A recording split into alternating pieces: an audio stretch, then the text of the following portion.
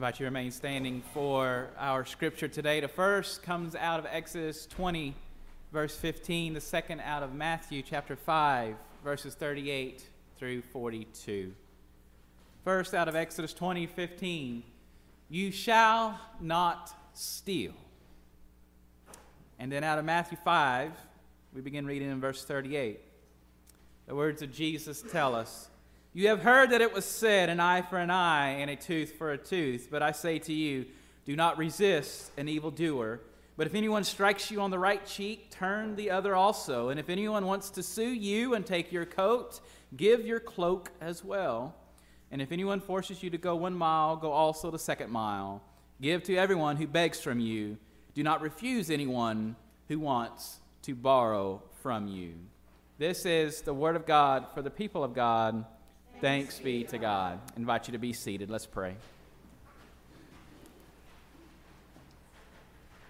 Lord, open our hearts and minds by the power of your Holy Spirit. Lord, as Scripture is read, as word is proclaimed, help us hear with joy what you say to us this day. In your name, amen. We continue our series this day on the Ten Commandments, a series where we're looking at the commandments as given by God to Moses out of Exodus, and then applying a New Testament scripture to how we live that commandment out today, how it is still valid in our life today. And today we are on the 8th commandment, as you heard, you shall not steal. You know, one of, in my opinion at least, the best musicals out there is Les Miserables. Anybody seen Les Miserables? I'd love saying it. Let's say it together. Les Miserables. You got to give the in there, otherwise it's not true French. But in Les Mis, Jean Valjean is the character. He seeks shelter in a bishop's home. And I'm not going to give a lot of it away. I just want to give you a scene. But the wealth inside of this bishop's home is immense. And the temptation for Jean is just too much for him to bear. And so he takes a few items. The police find him later. They bring him back to the bishop. And instead of calling him a thief and saying, these objects belong to me, and he took them without permission, if you know the story, then you know the bishop claimed that the items that Jean had in his possession were gifts that the bishop had given him. What's more, the bishop tells the police and Jean that he forgot the most important gift that he had given him, the much more valuable candlesticks that he didn't bother to take. This is the definition of an act of grace. It is a beautiful picture of unmerited favor. It is a beautiful picture of receiving a blessing when a blessing certainly was not what the action deserved. It also gives us insight into the next commandment we're going to talk about today, which is the 8th commandment. You shall not steal. The Hebrew word for steal is the word ganav, and it actually serves many different definitions. It's used in many different ways throughout the Old Testament. The Hebrew word ganav is used to mean to rob, to take, to carry away. It's used to mean to kidnap. It's also used when talking about to sneak, S-N-E-A-K, to sneak, to deceive, or when someone is being stealthy. In antiquity, the word ganav had two very distinct definitions that they used it for. The first was the carrying off by stealth of something or someone that was not one's own. So basically, the very definition of criminal theft. Okay, so it was used for that definition. It was also used like this. It meant having the inner disposition of deception. It means basically having the mind of a scammer, the mind of a manipulator. It means having the attitude of the action of theft. Are you with me this morning? Say amen. It was used in that way. Therefore, what is God trying to say to Moses and to the rest of us through this commandment? What God is saying is that when we take goods or ideas, or in that day, people, and in this day when we kidnap someone that does not belong to us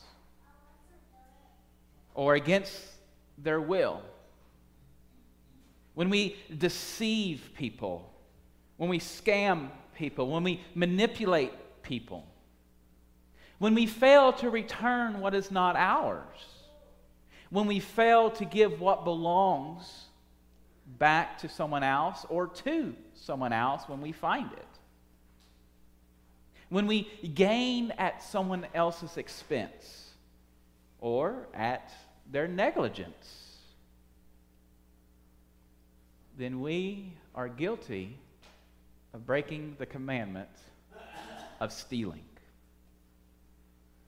Here's another aspect of stealing that came up in my studies this week, and I wanted to share it with you because I'd never thought about it before. Did you know that it's possible to steal even from yourselves? When we fail to be honest with ourselves, when we try to rationalize things away in an unhealthy manner, when we constantly and are impractically hard on ourselves, then we literally rob ourselves of the opportunity for inner peace. I'd never thought about that before. That it is possible even to rob and steal from ourselves. We get in our own ways of living out our faith because we lie to ourselves and say we can't do it. You ever been there? Know somebody? What I've noticed about these commandments, and I'm sure what you've noticed by this point, is many of them tie into one another. They often piggyback off of one another or tie into another or have meanings that kind of mingle and mesh with one another. Have you noticed that? Even with this one so far, I've used the word lying and dishonesty with oneself. That's another commandment to come. But this particular commandment was also very often tied in antiquity in with the third commandment, which says, "You shall not use the Lord your God's name in vain." Just like us today, the Jews believed that all creation was created by and belongs to God. Everything in creation belongs to God. We say we are good stewards of that which we've been given. We are good managers, or we are good caretakers, if you will, of all that we've been given. So what that means is quite literally, and we'll talk more about this in our stewardship series to come at the end of the month, but what that means is nothing really belongs to us, but it belongs to God. And we as God's people are called to be good stewards of that which God has given us to live. Creation in and of itself was created by, sanctified, which means to be made holy, which means also to be made good. What did God say in the creation story in Genesis 1? At the end of each day, He made day, He made night, and He said it is good. The word good means holy. It means sanctified. It means perfection owned by God. All creation was made to belong to God. God then is the one who created and then lended to us, if you will, the unique abilities that humanity was given. The ability to speak, the ability to hear, the ability to see, to think rationally and reasonably, and all of the senses by which we use to live day to day. The ability to logic to get together the things that we put and knit together to make our lives daily. All of these are gifts given to us by God, but which belongs first to God.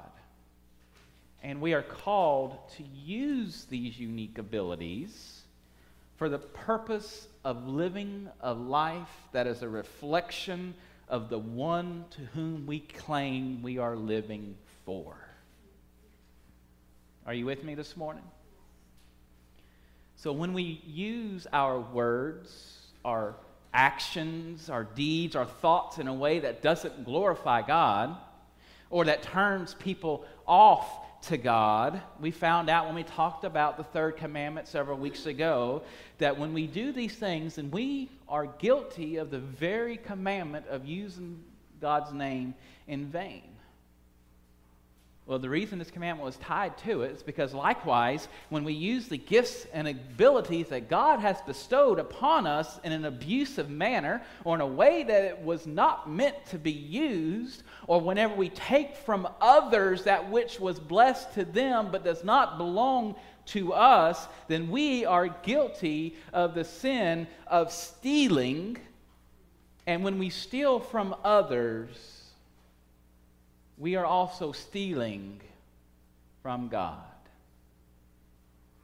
Are you with me this morning? Say amen. So the question then becomes, how do I live this command? I have no intention of stealing anything from anybody. So how do I live this command? You know, this world would be so easy to live in if we just all abided by the golden rule, which Jesus himself lays out for us in Matthew chapter 7, verse 12. You know what the golden rule is? Jesus says, "In everything do to others as you would have them do to you. For this is the law and the prophets." Yes, that golden rule. It would be easy if people just did it, right? Unfortunately, the reality is that temptation of sin is too great for far too many people for it to be that simple. That a simple command to be selfless and not selfish does not suffice for humanity. Now, I want to stop right here for a second. I want to point out something. It's important to remember that sin is not our fault. Everybody just leaned in a little bit for a split second there. Sin is not our fault. Given into temptation is not our fault. It's the result of the lure of Satan. Okay, now are you with me? It's the result of the desires of this world instituted by the devil. Okay? Even back in the garden, humanity was part of creation that God said was made good. Hello? When God made humanity, God said, this creation is good, perfect, belonging to God. And then the serpent, Satan, Lucifer, the devil, he appeared, made Eve aware of an offer she couldn't refuse. The fruit of the tree of the knowledge of good and evil, the only forbidden tree in the entire garden. You know, we often say that we as humanity are the ones who created the separation between God and humanity known as sin. But in reality, all along, it was always the sly serpent, the deviant devil, Satan, that made us aware that the temptation was there. Now, am I letting people off the hook?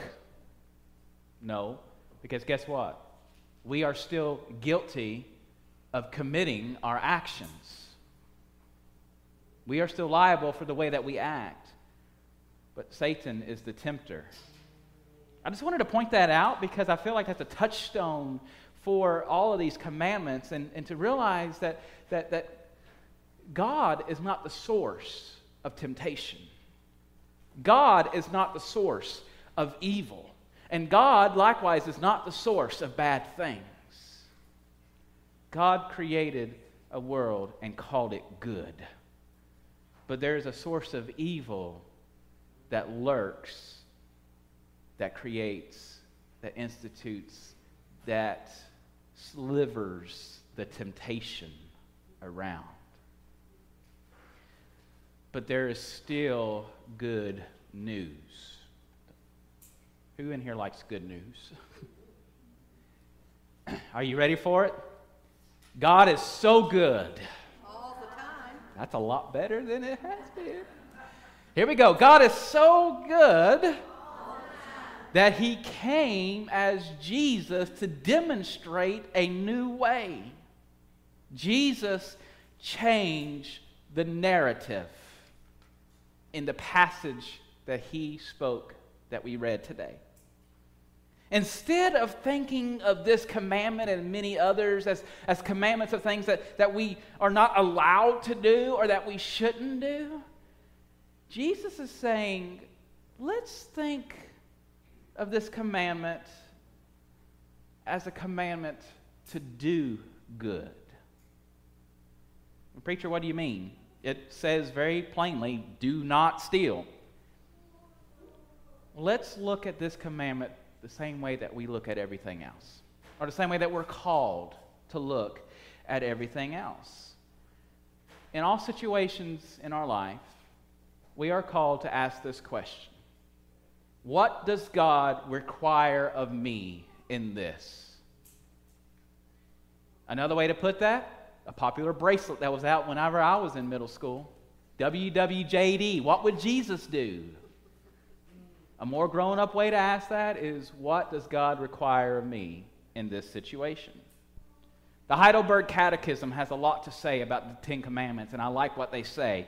This is what the Heidelberg Catechism says about the Eighth Commandment. It says this: I do whatever I can for my neighbor's good, that I treat others as I would like them to treat me, and that I work faithfully so that I may share with those in need. When it comes to this commandment, Jesus changes the narrative by instituting the virtue that says it is more blessed to give than to receive. Listen with me, if you would, to Acts chapter 20, verses 31 through 35. I want you to hear this. Luke is the author of Acts. Luke is actually quoting Paul in this section, and Paul is quoting Jesus. Okay? Did that just go to anybody? So these are the words of Jesus by hearsay, the words of Paul, written by Luke. So here we go. Therefore be alert, remembering that for 3 years I did not cease night or day to warn everyone with tears. And now I commend you to God and to the message of His grace, a message that is able to build you up, to give you the inheritance among all who are sanctified, who are set apart by God. I coveted no one's silver or gold or clothing. You know for yourselves that I worked with my own hands to support myself and my companions. In all this I have given you an example that by such work we must support the weak, remembering the words of the Lord Jesus, for he himself said, it is more blessed to give than to receive. Jesus' response to stealing, Jesus' response to all the commandments. Respond to sin with grace. Have you heard that before once already? Respond to sin with grace. As God's children, we are set apart by God. So we are also called to respond differently than everyone else in the world. We are called to respond to selfishness, not with more selfishness, but with selflessness. Now, I want you to get something straight here.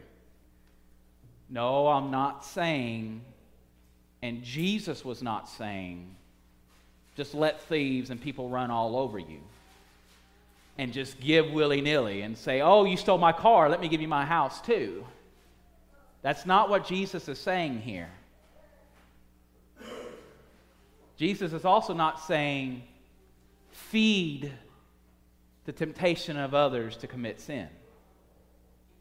That's not what Jesus is saying either. But what Jesus is saying is the old adage, two wrongs don't make a right. Are you familiar with that? It is so true in the words of Jesus. Two wrongs don't make a right. We don't combat evil with evil. We don't combat sin with sin. We respond to evil with grace. We respond with the greatest tool, the greatest weapon, the greatest ability, the greatest gift that God gave us by which to interact with others. We respond to our neighbors, regardless of how they treat us. We respond with love. Jesus himself said the greatest commandment, love God, love neighbor. Now, yes, there is a right time to seek justice against those who break the sins that are also the laws of our land.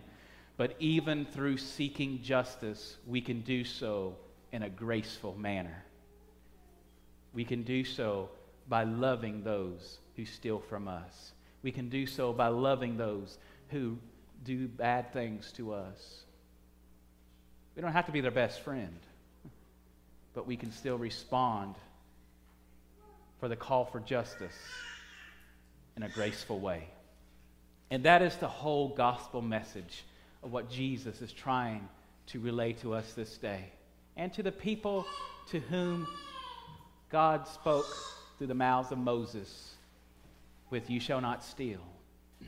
Change the narrative. Respond with grace. Glory be to the Father, to the Son, and to the Holy Spirit. Amen.